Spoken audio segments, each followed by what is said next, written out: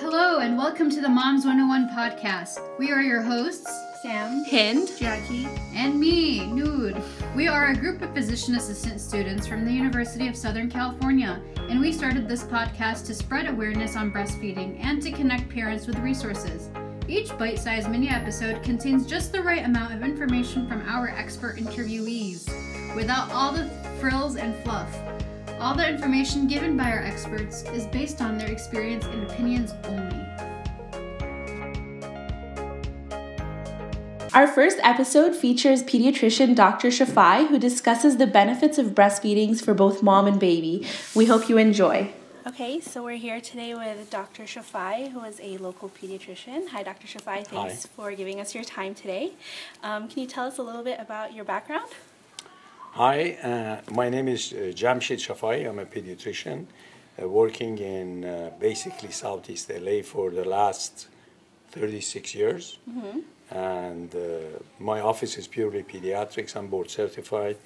My education was in Iran in medical school, and then I got my residency in New York, and then my 1 year of subspecialty at Children's Hospital in Montreal, That's great. Canada. That's very great. Can you tell us just a little bit about the benefits of breastfeeding for mom and baby?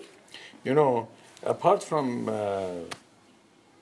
emotional part of it, that baby's attachment to mother with breastfeeding is by far better than bottle feeding, but there are also other reasons, such as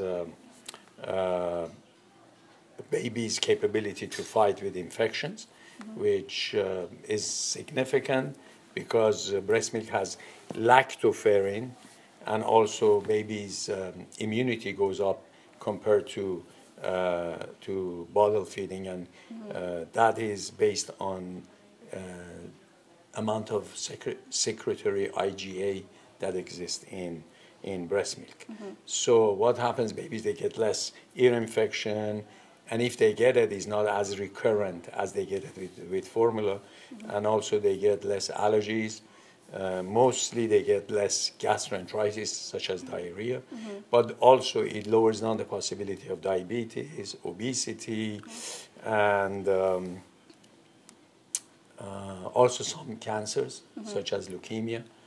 Apparently is less common in breastfed babies, and I believe basically that's it, you know. Do you think moms know that in general, or do you need a little bit more education in that area? I believe every mother needs education in that area, especially mothers of this neighborhood that they are used to feeding baby with bottle feeding, because basically economically they get free formula. So when they get it free, they have to use it, and if they use it, gradually it substitutes for breast milk. Okay. But recently, I believe there has been surging interest in breastfeeding the babies, basically because of hospitals. All of them are trained first to promote breastfeeding. And when they should really learn about it, nowadays is during pregnancy or as soon as baby is born. I really believe it should start earlier than that. Yeah. And truly, I believe it should be a part of that sexual education that kids they get, either, especially in high school, that they have to talk about significance of breast milk. Okay. Yeah, I agree with that. I think it should be given a lot earlier than what moms get now. Do you, in your personal opinion, have a recommended age that you prefer moms breastfeed up until for babies? Actually, you know, there is basically is relationship between mother and child. And if baby wants it and mother is agreeable with it, they can continue up to 4 or 5 years of age. But probably the most important part of breastfeeding is the first 6 months. Okay. And after 6 months we prefer 1 year, but of course the significance is mostly in the first part. But maybe up to 2 years is okay to breastfeed the baby, up to 2 years, and after that, if baby wants it and mom doesn't mind, further than that also is okay. Okay, very good. Any medicines or foods that moms should avoid in particular that you Actually, I believe in regard to food, basically there's no limitation. I mean, mother can eat all kind of food as long as it's a balanced diet, not to overeat anything, whether good food or anything else, it should be balanced. Okay. In regard to medications and other things like alcohol, they can have little amount of alcohol, even if they are breastfeeding. I don't believe, even though it goes quickly into the breast milk, but it doesn't really affect the baby if it's a small amount of alcohol. Okay. Coffee also, to 1 cup a day, probably it shouldn't be any major problem for the baby. But smoking is bad, definitely. And also if they are addicted to some abusive drugs, again, it should be forbidden. Okay. In regard to medications, majority of medications, they are safe. Unless if it's a special medication that they use for cancer or for highly rare conditions, then they get a lot of pain in the beginning until the baby learns to latch to the breast properly, and especially for young mothers, that is the first time that they are breastfeeding the baby. There is pain attached, but pain subsides and goes away very, very quickly. Okay. So it's not really a long-lasting problem. Unless if there is a crack or infection or mastitis or some condition that really promotes pain, then the way to actually fight with that basically is to frequently feed the baby. If they feed the baby frequently, probably pain goes down. And also, if there is a little crack on the nipple area, probably they have to put warm water on it to make it. And also how the baby latches on the nipple. And also not to pull out the baby's mouth from the breast very quickly, abruptly. It should be done very slowly in a way that it really doesn't hurt the mother. Okay. And then when do you think they should seek a doctor or specialist? In regard to the baby, right? Yeah. You know, if the baby is on breast milk, first of all, they have to make sure that baby has frequent urination. If baby urinates 6, 7, 8 times in 24 hours, then has taken sufficient amount of liquid in. And also bowel movement is important. Breastfed babies should have like 3 to 4 bowel movements a day.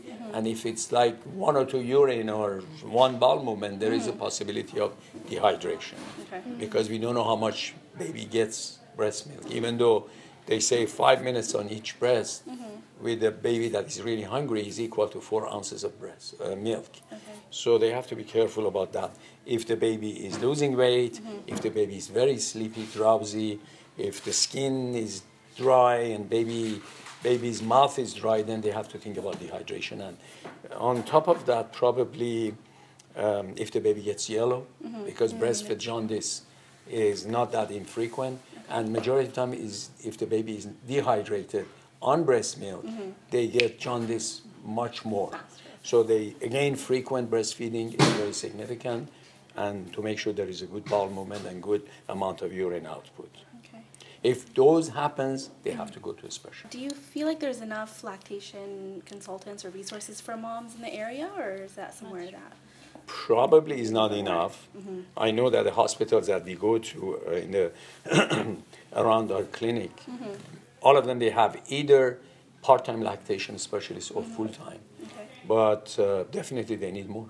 What are some other options other than breastfeeding if the mom is not able to produce milk? You know, majority of mothers truly, they produce enough, can produce enough milk even for 2 babies.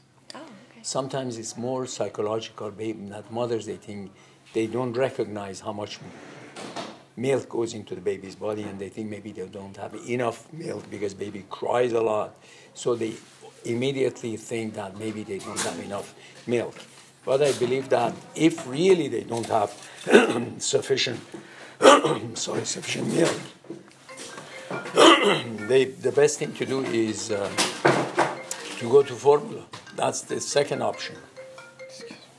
The second option is to go to formula. And formula, even though they are not exactly equal to breast milk, but they are. What steps to take to wean off the baby from breastfeeding? Like, do they gradually transition to? I believe that it's better not to be abrupt. It should be gradual transition from breast milk to either regular milk after age 1 year or after age 2 years, or to other kind of food. The first 6 months, basically, they have to continue with breast milk. After that, they have to gradually introduce solid food, but one by one until baby gets used to the solid food. So a process shouldn't be abrupt. Okay. Should be gradual. Okay. Anything else? I think that's good.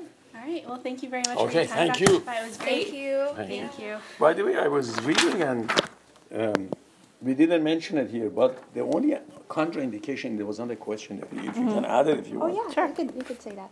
You know, the main contraindication is galactosemia. That means if the baby has inborn error of metabolism or galactosemia, they shouldn't have milk at all because it's dangerous. Or if they are HIV positive, or if they have active tuberculosis. These are the three diseases that if mother has either HIV or active tuberculosis or baby has galactosemia. If baby has other kind of inborn error of metabolism, such as PKU or maple syrup disease, they can have a mother's milk only be monitored by a specialist to make sure that they drink. Okay, good. Yeah, Yeah. I never knew that. And that was basically it.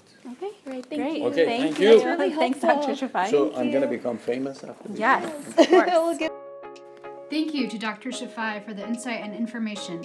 For all our listeners who would like some more information, please see our show notes below for the links and resources to everything we mentioned today with Dr. Shafai.